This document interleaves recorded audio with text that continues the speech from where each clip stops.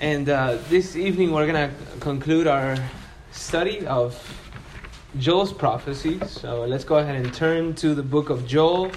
And the final verses that we have before us are found in the 3rd chapter, verses 9 through 21. Joel 3, beginning in verse 9. This passage describes the culmination of the day of the Lord, with the nations being brought to Jerusalem, unbeknownst to them that they are being brought to Jerusalem by the almighty providential hand of God. They're being brought there to their own judgment, and the blessing then that follows immediately after is what this passage is describing. This is, of course, again, the day of the Lord, and the blessing that follows after, which is the beginning of the millennial reign of the Lord Jesus Christ, his reign on earth for 1,000 years. So we're looking at the fall of the reign of man in these verses, and the beginning or the establishment of the reign of the Lord and of his Christ. Now, one important distinction that I want to make here at the outset is the distinction between an individual and a nation. The individuals, of course, are judged by God at the end of the age, at the great white throne judgment, and they are judged according to their own works and punished accordingly. But there is then such a thing as the judgment of the nations as nations. This is when God brings the peoples as such, and he judges them. And this is what is going on in this passage. In the same way, if you want to think of it in different terms, in the same way that Israel at one point rejected its Messiah, sent him away, and then was judged by God through the Romans and scattered abroad. In the same way, the nations of the world also will reject and are rejecting the Messiah. We're living through that now, and they will be judged. And of course, that judgment begins with the battle of Armageddon. There's a summons to that war here in verses 9 through 11. This is again the same war that is titled the Battle of Armageddon in Revelation 16. It says in verses 9 through 11, "Proclaim this among the nations, prepare a war, rouse the mighty men, let all the soldiers draw near, let them come up. Beat your plowshares into swords and your pruning hooks into spears. Let the weak say, I am a mighty man. Hasten and come, all you surrounding nations, and gather yourselves there." You can feel the warlike intensity here in these verses. And you can do so just by considering the verbs from verses 9 through 11. Proclaim, prepare, rouse, draw near, come up, beat your plowshare, say, I am mighty, hasten, come, gather yourselves. It's an action-packed text. It's a call from God to get things moving. Notice it says here, it begins by saying proclaim, or the word is shout or announce. Publish this. Proclaim this among the nations. This is God speaking, by the way. God's the speaker. But then you have to ask, who's on the receiving end of this? Who is being instructed to incite the nations to war? The text doesn't say, but Scripture does make it clear who it is he's speaking to in other places. And that is to demonic spirits. You might remember in 1 Kings chapter 22, 19 and on, that King Ahab is going to be judged by God. And he assembles the sons of God. And he has each of the angels, even the demons, give their plan as to how they're going to incite Ahab to this war where he's going to be killed. And one of the demons says, I'm going to be a lying spirit to his prophets. And God says, go and you will succeed. And so you have demons that work on God's behalf because God is sovereign over all powers, even evil powers. And this is what's going to be happening here. In fact, in Revelation chapter 16, verse 13, we are told who those demons are that persuade the nations into engaging in this war. Revelation 16, 13. Again, the same account of the same battle. And it says there in verse 13, "And I saw coming out of the mouth of the dragon, and out of the mouth of the beast, and out of the mouth of the false prophet, 3 unclean spirits like frogs. For they are the spirits of demons, performing signs, which go out to the kings of the whole world, to gather them together for the war of the great day of God the Almighty." So, frog-like demons, on behalf of, according to Revelation, on behalf of the dragon and the Antichrist and the false prophet. But of course, because God is ultimately behind all things, He's the one who decrees all things, He's the one who moves all things, because He is ultimately behind it, it says here that He is the one who is speaking to these creatures and having them go out to the nations and shout and incite them to war. In fact, this war obviously is a war against Him, ultimately. It's a war against His people, but Him ultimately. The verb prepare here in verse 9 actually literally is the verb to consecrate, to make holy. So it says in verse 9, consecrate a war, rather than prepare a war in the Hebrew. That's a way of saying that this is a holy war. This is a war against God. But of course, because God is invisible, the world doesn't get to attack Him, so the world attacks Jerusalem. This is going to happen at the end of the tribulation period. The Antichrist will at the beginning of the tribulation come in as a friend of Israel. But then toward the middle of the tribulation, he is going to turn against Israel, and somehow he is going to be deceived along with the rest of the world by these demonic powers, or rather, he is going to deceive the rest of the world along with the dragon and the false prophet, that the only way for the problems of the world to be resolved is by attacking Israel, by attacking the nation of Israel. And so it says here that he's sent out these demonic spirits, and they've incited the nations to come against Jerusalem. And it says here that the mighty men will be roused or excited. It says even the farmers are going to beat their plowshares. That would have been the steel blades that you used to cut the top layer of soil. They're going to beat those plowshares into swords and their pruning hooks, their vine dressers' knives into spears. In other words, this is one of those moments in history where the people are so excited and so taken up with this that even the farmer class is going to say, we're not even going to do any husbandry until we have finished this off, until we have gotten rid of the nation of Israel. It's either us or them. Either we win or we die. That's the sort of spirit that they're going to be caught up in. And it says even that the weak will say, I am strong. So even the weakest of the people, they're just going to be gathering their strength, mustering up everything that they can to join in this effort, this Antichrist effort to destroy the people of God.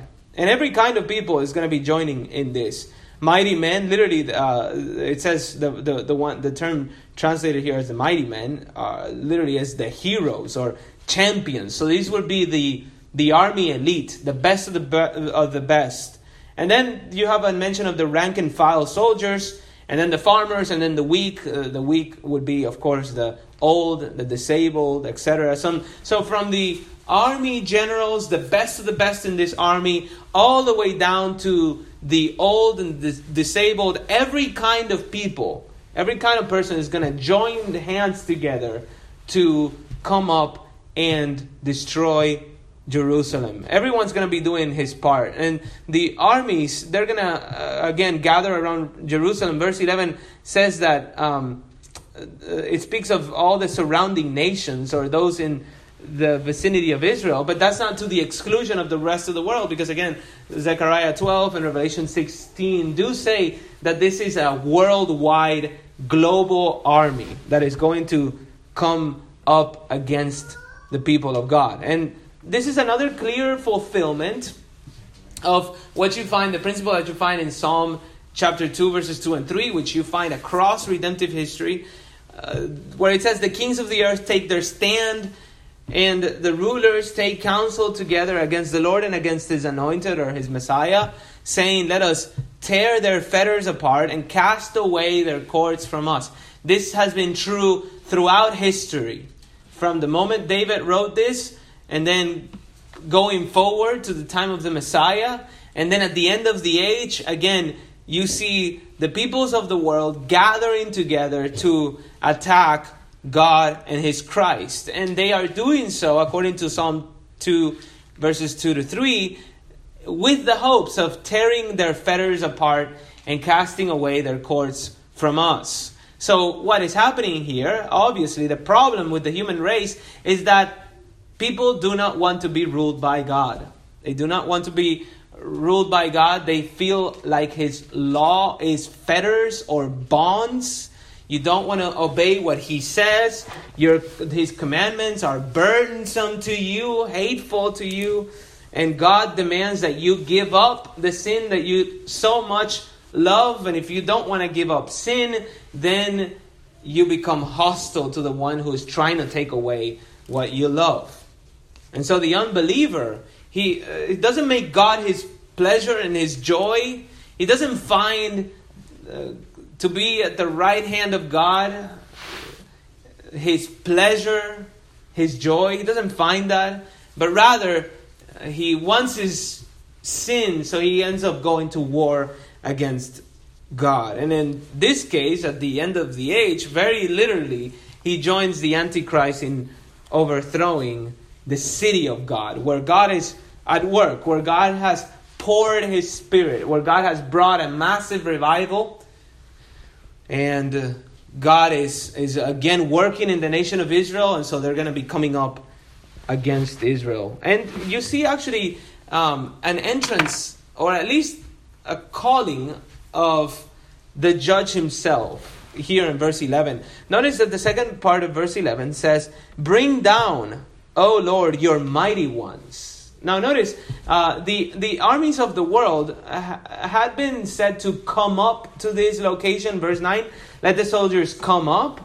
But here, there's a prayer, right, directed to Yahweh, O Lord. There's a prayer for God's mighty ones to come down. The verb to come down comes from a root that means to sink. And it was used for the act of descending. So there's a descent here. And the descent is of the mighty ones. Of course, that would be a reference to the angels. Psalm 103 speaks of angels with by that title. Psalm 103 says that they are mighty ones. And they show up across redemptive history again. Wherever God comes in judgment, you have angels coming. Deuteronomy 33 verse 2. The Lord came from Sinai and dawned on them from Seir. He shone forth from Mount Paran, and He came from the midst of 10,000 holy ones. At His right hand there was flashing lightning for them. So even Joel himself as a prophet would have been able to turn to the Holy Scriptures and see that there, when God comes down in judgment, thousands of holy angels come down with Him. And so he sees this, he's having a vision, and he sees all of these mighty armies of the world gathering themselves around Jerusalem, and he prays for the mighty ones, for God to show up in judgment. He prays for the mighty ones to come down. But if you think about it, he actually, from our own perspective, we know that he actually was praying for the second coming of Jesus Christ. Look at 2 Thessalonians chapter 1 with me. 2 Thessalonians 1.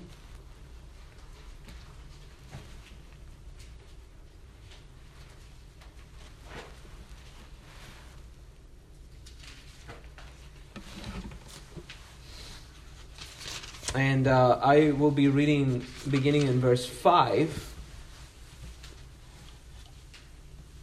Notice it says there, this is a plain indication of God's righteous judgment, so that you will be considered worthy of the kingdom of God, for which indeed you are suffering.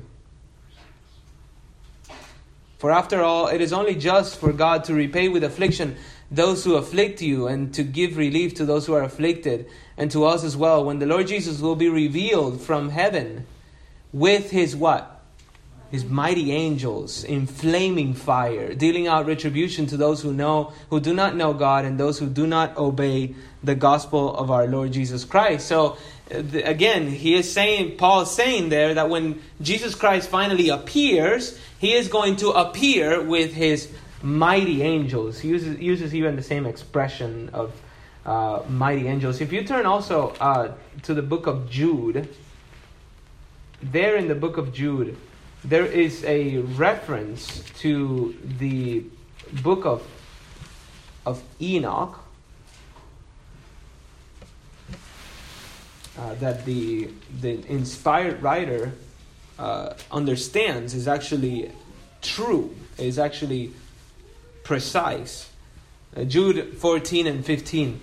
It says, speaking of the false teacher, the false teachers that were invading the church and troubling the church. It says, it was also about these men that Enoch, in the 7th generation from Adam, prophesied, saying, Behold, the Lord came with many thousands of his holy ones to execute judgment upon all, and to convict all the ungodly of their ungodly deeds, which they have done in an ungodly way, and of all the harsh things which ungodly sinners have spoken against him.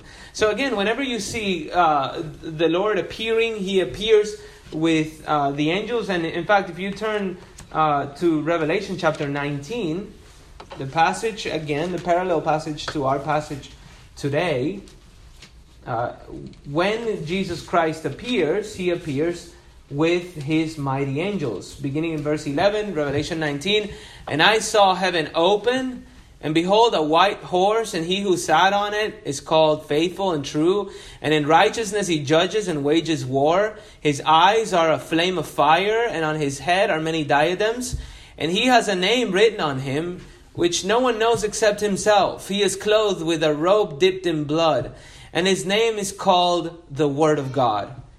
And the armies which are in heaven, clothed in white, in fine linen, white and clean, were following him on white horses. And then he says, from his mouth comes a sharp sword, so that with it he may strike down the nations, and he will rule them with a rod of iron. The picture here of a sharp sword is that he gives out the commands, and the angels accomplish his bidding of destroying and judging the nations.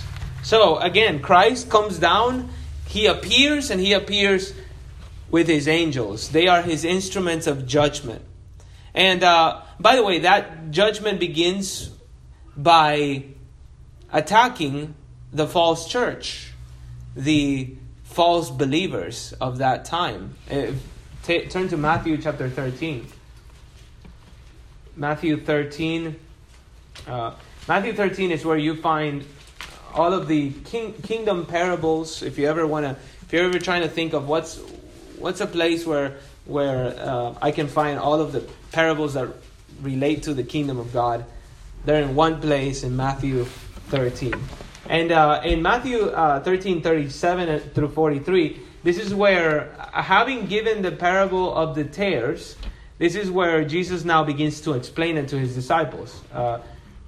Matthew 13:37. It says there, and he said, The one who sows the good seed is the Son of Man, and the field is the world. And as for the good seed, these are the sons of the kingdom, and the tares are the sons of the evil one. And the enemy who sowed them is the devil. So he's speaking again of the church, right? The people of God. And he's saying that the devil has infiltrated the kingdom of God and sown false believers in there. And it says, and the harvest is the end of the age. And the reapers are what? Angels. So, just as the tares are gathered up and burned with fire, so shall it be at the end of the age. The Son of Man will send forth his angels, and they will gather out of his kingdom all stumbling blocks and those who commit lawlessness, and will throw them into the furnace of fire. In that place there will be weeping and gnashing of teeth. Then the righteous will shine forth as the sun in the kingdom of their Father, and he who has ears, let him hear. So notice, this is a time in which the wicked are gathered out of the kingdom of Christ. They will already, the church will already have been raptured, and then you have the period of the tribulation, and there more people join themselves to Jesus Christ. They become followers of the Lamb. And then when Jesus finally appears with his holy angels, he again purges the church by sending these angels. Again, this just shows the principle that judgment always begins with the household of God, and then the rest follows. And of course, we're looking at the rest here. But what the point that I want to make here is that Joel was praying for the second coming of Jesus Christ. He is saying, bring down your mighty ones. But what is not clear yet in Revelation, which we know now, is that when the mighty ones come, they come down with the one who is the mighty one, with Jesus himself. And Zechariah 14:4 says that he will indeed appear when all the nations are gathered against the holy city. Zechariah 14:3 and 4 says, then the Lord will go forth and fight against those nations as when he fights on a day of battle. And in that day his feet will stand on the Mount of Olives. This is the appearing of Christ, which is in front of Jerusalem on the east. And the Mount of Olives will be split in the middle from east to west by a very large valley, so that half of the mountain will be moved toward the north and the other half toward the south. So Jesus appears finally when the nations are gathered around Jerusalem. First, he raptures his church. Then the tribulation breaks forth. And at the end of the tribulation, to rescue Israel, he appears while Israel is being besieged by her enemies. And when he appears, of course, he begins to judge. If you go back to our text in Joel 3, the judgment is described. Verses 12 and 13 says, let the nations be aroused and come up to the valley of Jehoshaphat, for there I will sit to judge all the surrounding nations. Put in the sickle, for the harvest is ripe. Come, tread, for the winepress is full. The vats overflow, for their wickedness is great. Now, we mentioned last time that there is no place properly called Valley of Jehoshaphat, but rather this is a symbolic name. Jehoshaphat simply means Yahweh has judged. So the world will simply be coming to the place of its own judgment. The nations will finally come as nations to be judged. And Christ will, as it says here, sit to judge all the surrounding nations. Now, the Lord uses two metaphors here to describe the judgment. And first, he tells the angels to put in the sickle. A sickle, of course, would be that implement that you use for cutting grain or grass, etc. A curved hook-like blade mounted on a short handle. And they would use those to cut off the stalks of ripened grain. But once you cut those stalks off, you transport that to the threshing floor where you separate the stalk from the chaff. But at that point, Joel actually introduces a different metaphor to describe what happens to the stalk that's been cut off, as it were. He says, now changing metaphors, come, tread, for the winepress is full. The typical winepress had basically two troughs at different levels, one at higher level and one at lower level with a connecting channel. And so the one that's on the higher ground has all the grapes gathered and put in there. And somebody would go in there and tread on with bare feet, would tread on the grapes, and then the juice would flow down through the channel and fill the second trough on the lower level, on the lower ground. And if you think about it, that's a perfect picture of judgment, right? Because the grapes are just there, sitting there, hemmed in, and here comes somebody and starts to tread on them, and blood is going out everywhere. It's a graphic picture of what the judgment of Jesus Christ is going to look like. This is the same judgment that he describes in Isaiah chapter 63. You might want to turn there. Isaiah 63. And this is a conversation in which one of the interlocutors is Christ himself. It says in Isaiah 63:1, "Who is this who comes from Edom, who with garments of glowing colors from Bozrah?" Bozrah was the capital of Edom. Edom is being represented there as the capital of all the Gentiles' wicked nations. I'm in Isaiah 63. And it says, who is this who comes from Edom with garments of glowing colors from Bozrah? This one who is majestic in his apparel, marching in the greatness of his strength. And then, of course, Messiah speaks. It says, "It is I who speak in righteousness, mighty to save." Then the question comes, "Why is your apparel red and your garment like the one who treads in the winepress?" And he says, "I have trodden the wine trough alone. And from the peoples there was no man with me. I also trod them in my anger, and trampled them in my wrath. And their lifeblood is sprinkled on my garment. And I stained all my raiment. For the day of vengeance was in my heart, and my year of redemption has come. I looked, and there was no one to help. And I was astonished, and there was no one to uphold. So my own arm brought salvation to me, and my wrath upheld me. I trod down the peoples with my anger and made them drunk in my wrath. And I poured out their lifeblood on the earth." So again, this is the Messiah speaking and describing this final judgment that he's going to exercise on the nations.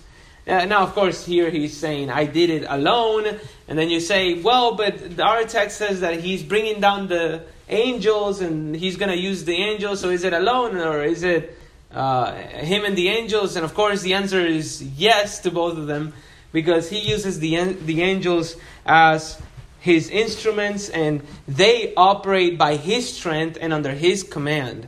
And he has, again, a sharp sword that comes out of his mouth. Basically, he's speaking forth judgment, and the angels are carrying out that judgment and producing what is literally a bloodbath. It's so massive that Revelation 9:7, I won't read it right now, but it says that it is the great supper of God, where the birds of the sky are invited to come and eat the flesh of kings, and so forth and so on. Now here in Joel 3, we are told why it is that this judgment is taking place, specifically this judgment of the nations. And it says that the harvest is ripe, and the winepress is full, and the vats overflow, for their wickedness is great. Verse 13 again, "Put in the sickle, for the harvest is ripe.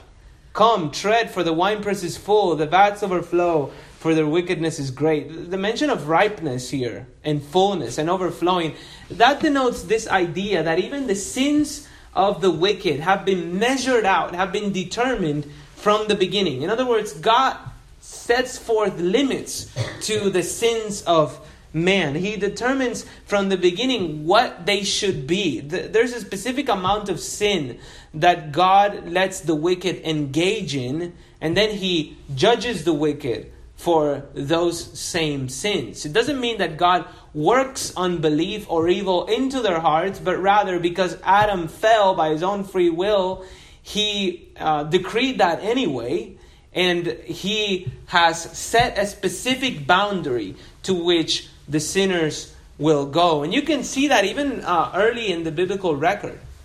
In Genesis chapter 15, the story of Abraham, when God is promising him the Israelite or the land of Canaan, in the main passages for the Abrahamic covenant are found in Genesis 12, and then in chapter 15 of Genesis, again the Abrahamic covenant continues to make a revelatory process. We get more information about it.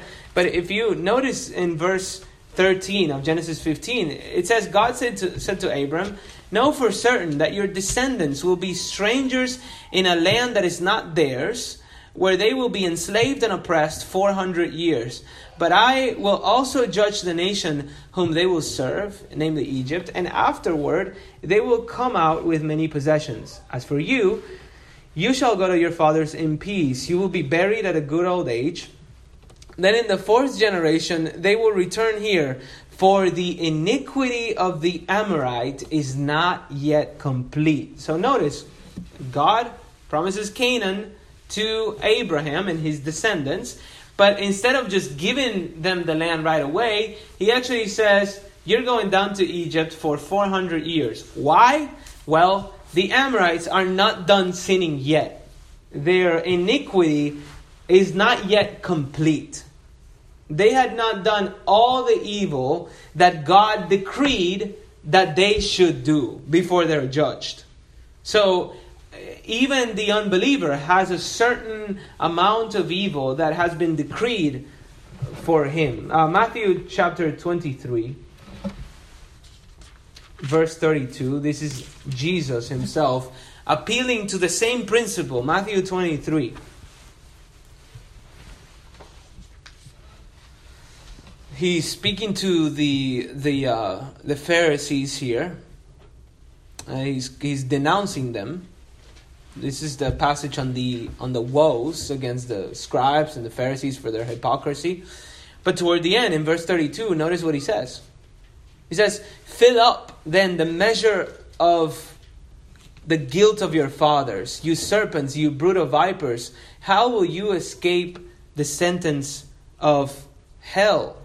Therefore, behold, I am sending you prophets and wise men and scribes. Some of them you will kill and crucify, and some of them you will scourge in your synagogues and persecute from city to city, so that upon you may fall the guilt of all the righteous blood shed on earth, from the blood of righteous Abel to the blood of Zechariah, the son of Berechiah, whom you murdered between the temple and the altar. Truly I say to you, all these things will come upon this generation.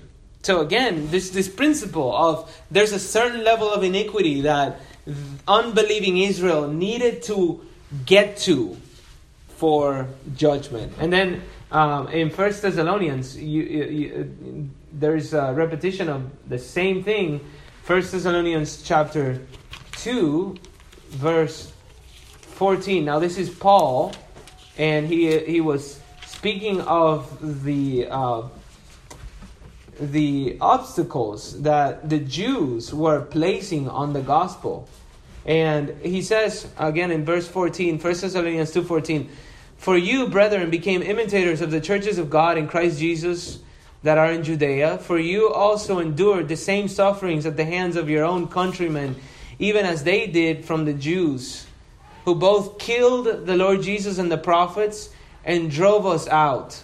They are not pleasing to God, but hostile to all men, hindering us from speaking to the Gentiles so that they may be saved, with the result that they always fill up the measure of their sins, but wrath has come upon them to the utmost. So again, the wicked have a measure of sins to fill up. God determines from the beginning what that measure should be, how far they will go. And once they fill up that measure of iniquity, then judgment comes. And this is why sometimes, it explains why sometimes you look at the world and you see evil men and women doing heinous acts of evil, and you wonder, why are they still alive? Why are they not judged yet? Why is it that the roof is not caving on that person's head? Of course, we see it so clearly in our generation, even in the political class, politicians giving their entire careers just to the murder of babies and the mutilation of children with the so-called gender-affirming care. And they just give their entire careers to the spread of all kinds of sexual perversions. And you say, how can that person still be walking around? And the answer is, well, on the one hand, maybe God is going to save him. On the other hand, the answer could also be, they haven't filled up the measure of their iniquity just yet. But in either case, God is going to bring glory to himself in either the salvation of that individual because of Jesus Christ and his magnificent mercy to extend mercy to someone like that, or in the destruction of that person. Proverbs 16 verse 4, the Lord has made everything for its own purpose, even the wicked for the day of evil. In other words, the wicked exist so that when God finally does judge them, all of creation might see how perfectly wise and just and fair God is. So that we can shout, your judgments are like a great deep, as it says in Psalm 36:6, and in Psalm 119 verse 137, righteous are you, O Lord, and upright are your judgments. So all creation is going to be astounded at how He dealt individually with each sinner, at how He exacted perfect vengeance, fair vengeance. I remember reading Thomas Watson, who once said that the sinner will cry because of his judgment, but he will never cry because of injustice. Even the worst offender is going to know that the punishment being exerted on him is fair, is just. And this is why Jesus spoke of the conscience that is like a worm that never dies in hell, because the sinners there will know that they are guilty, and it will be plain to them that the punishment against them is fair. If you notice, the rich man in hell never said, this is unjust. He never even tried to get out. He just said, send Lazarus to help me out and give me some relief. So, of course, all of this brings great glory to God. It brings us to worship.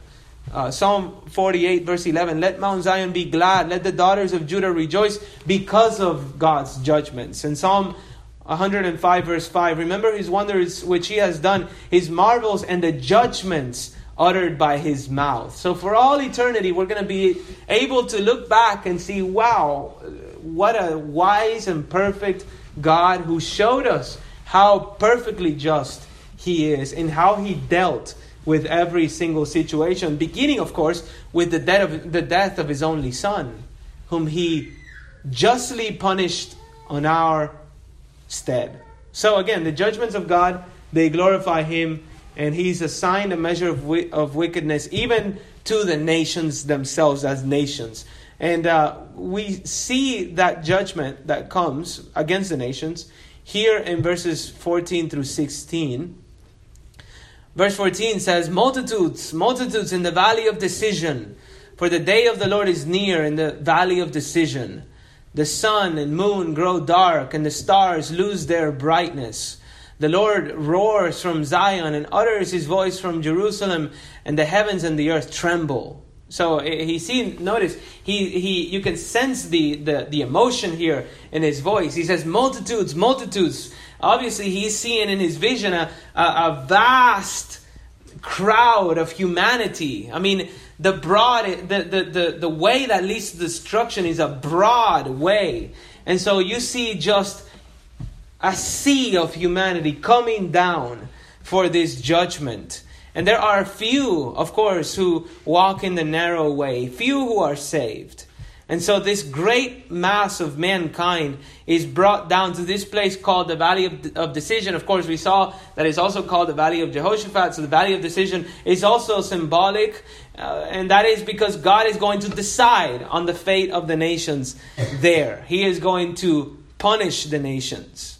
And it's described here, this punishment of Jesus coming down and treading down the wine press. As that is happening, there's a description of the sun and the moon growing dark and the stars losing their brightness, and the Lion of the tribe of Judah roaring from Zion. So Jesus, again, He will have returned. He will be speaking His word. When He roars from Zion, when the sharp sword comes out of His mouth, the angels go and gather and begin to slay the wicked. And there's a carnage all over the valley of Megiddo, Armageddon. But again, this is not yet the great white throne judgment. That is the judgment of individuals.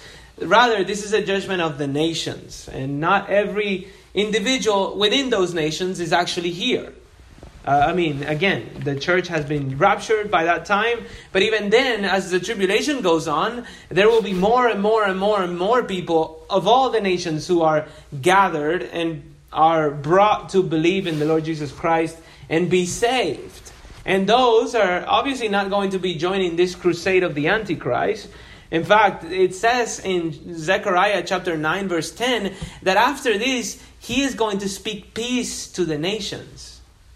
So how does God speak peace to the nations? But that there is a remnant of those who had turned to Jesus Christ in all the nations. And so they do stand, the nations, they just stand in need of repopulation because only a small remnant was left. And they need reformation of their governments and so forth and so on. And it's over those nations that now Israel, which has been purged, which has been cleansed, Israel is going to be the most glorious of all. And their glory is described here in verses 16 through 21. It's the glory is described in terms of the purity of Israel and the prosperity and the perpetuity of Israel. The purity or purification of Israel is recorded here in verses 16 and 17 and 21. You'll see here, it says in verse 16, "But the Lord is a refuge for his people and a stronghold to the sons of Israel. Then you will know that I am Yahweh your God, dwelling in Zion, my holy mountain." So notice, even again, as the nations are avenged, Israel is going to be protected. God is going to be a refuge for them in the storm of this judgment. Because, again, they will have gone through the outpouring of the Spirit. They will be those who are the remnant of Israel left by this time.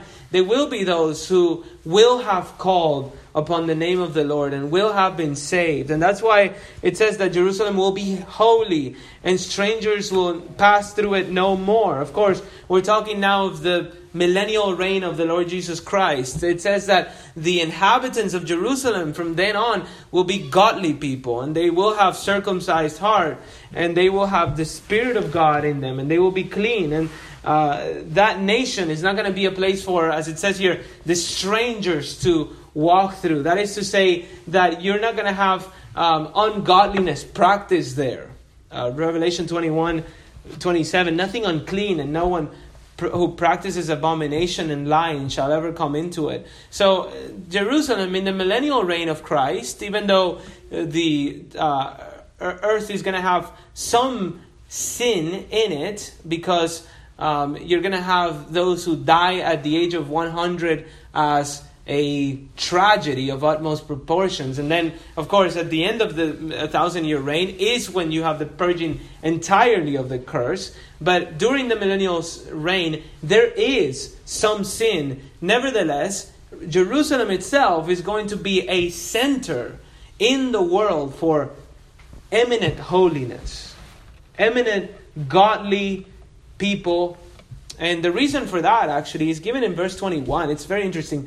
It says, "And I will avenge their blood, which I have not avenged, for the Lord dwells in Zion." Now, frankly, this is one of those places in the NASB where the translation is really a bad choice, I think. Because the word, if you look it up on a lexicon, it comes from a root that means to make clean.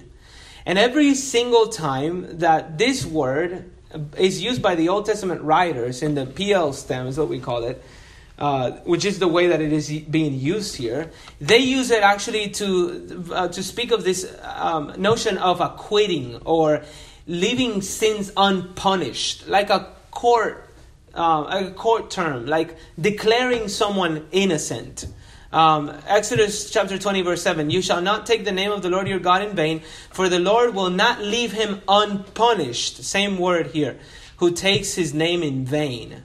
And Numbers 14:8, the Lord is slow to anger and abundant in loving kindness, forgiving iniquity and transgression, but by no means he will clear the guilty, visiting the iniquity of the fathers on the children to the third and fourth generation. So again, this term that we have here that is translated as avenge is actually a legal term for acquitting or or declaring someone to be innocent, not being punished for something. So the text literally says, I will acquit their blood, which I have not acquitted. So there is a blood that they have that needs to be taken away, removed. And then this purification of Israel happens. And of course, we ask, what does that mean? What does it mean for God to acquit the blood that is in the hands of Jerusalem? One thing to note here is that the sins of the other nations, we're going to look at that shortly. But in verse 19, it says that the sins of the other nations is that they spilled the innocent blood of the sons of Judah. Now here, the text is saying that Israel, it says, itself has also blood in it. So, whose blood would that be? And to answer that, listen to Matthew 23, 34 and 35 again, where Jesus says, therefore, I am sending you prophets and wise men and scribes. Some of them you will kill and crucify. Some of them you will scourge in your synagogues and persecute from city to city, so that upon you may fall the guilt of all the righteous blood shed on earth, from the blood of righteous Abel to the blood of Zechariah the son of Berechiah, whom you murdered between the temple and the altar. So according to Jesus, the blood of the prophets is on Jerusalem.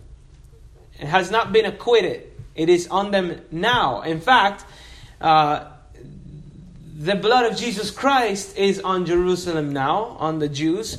Matthew 27, 25, the people said, his blood shall be upon us and our children. So the Jews, if you think about it, now they have the blood of Christ in their hands. They have not been acquitted of that blood, not as a nation. So the nation of Israel has not come yet to the open fountain of the Spirit to be washed. And for that reason, if you look at the history of Western civilization, from the moment Jesus died and the Israelites were scattered, or the Jews were scattered abroad, this is a story of tragedy after tragedy against the Jewish people, where they have been punished or chastised by God through the nations wherever they have gone. But the promise here in verse 21 is that one day that blood is going to be taken away. Again, I will acquit their blood, which I have not acquitted, for the Lord dwells in Zion. So it says the Lord dwells in Zion. The Lord is himself a covenant-keeping God. He's a forgiving God. And for that reason, he has taken away the sins of Israel. And so Israel will have purity. Beyond purity, of course, coming into the millennium, now that they've been purified, they've been made holy. Coming into the millennium, they're going to be prosperous. And notice verse 18. It says, and in that day the mountains will drip with sweet wine, and the hills will flow with milk, and all the brooks of Judah will flow with water, and a spring will go out from the house of the Lord to water the valley of Shittim. This is obviously mostly poetic language, and it describes the material prosperity of the land of Canaan in the millennial reign of Christ. It says that the mountains will be dripping with sweet wine, and that means that the grapes are going to be so large and so many that when they are pressed, it is as if sweet wine were flowing from the mountains themselves. And of course, it says also that the hills will flow with milk, and that means that there's going to be so much cattle on those hills that they're going to produce much milk, and it is as if the hills themselves were flowing out with milk. And of course, there's a mention here of all the brooks of Judah flowing with water. So this is going to be a very fertile and fruitful and full of life kind of land. And they're even going to have symbols, visible symbols of the grace of God in Jesus Christ, even for the ages to come. Notice that Joel mentions here a spring that goes from the house of the Lord to water the valley of Shittim. The valley of Shittim seems to be the same one that is elsewhere called the Kidron Valley, that leads from Jerusalem all the way down to the Dead Sea. That's what you read in Ezekiel 47. I'm not going to read that. You can read it in your own time. But Ezekiel 47 says that there's a river that flows in the millennial kingdom from the temple, the house of the Lord, and that river flows into the Dead Sea, and it is for healing. In fact, Ezekiel 47:12 says, by the river on its banks, on one side and on the other, will grow all kinds of trees for food. Their leaves will not wither, and their fruit will not fail. They will bear every month, because their water flows from the sanctuary, and their fruit will be for food, and their leaves for healing. So this river is going to bring unusual fruitfulness wherever it goes, even outside of the holy city.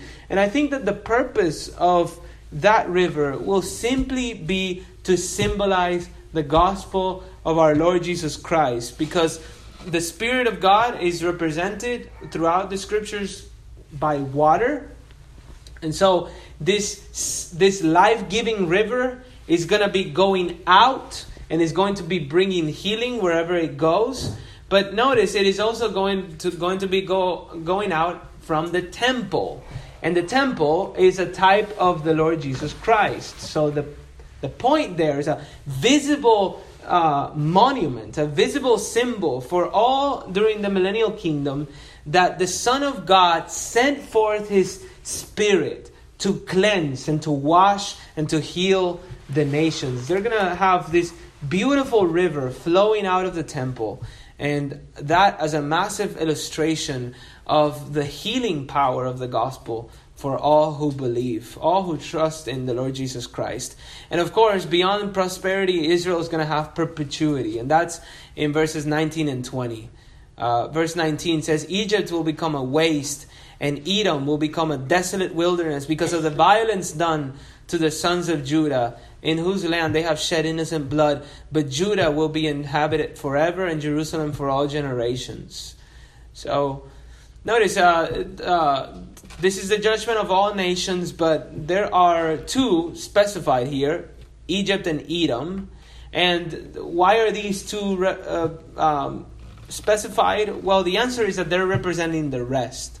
Egypt, of course, was the arch enemy of Israel during its early years as a nation. They were oppressed in Egypt before the Exodus. And then Edom is the nation that comes from Esau. And you might remember, after the Jews came out of Egypt, the Edomites refused Israel passage through their land when they were headed to the promised land. And then in the reign of Jehoshaphat, they tried to invade Israel, and then that failed. But then when Nebuchadnezzar attacked Jerusalem and besieged it, the Edomites joined in the carnage. And so for that reason, they are said to have done violence to the sons of Judah. And in fact, it says that they shed innocent blood, which is to say they came into Jerusalem. They had not been provoked by the nation of Israel. They just joined in and started attacking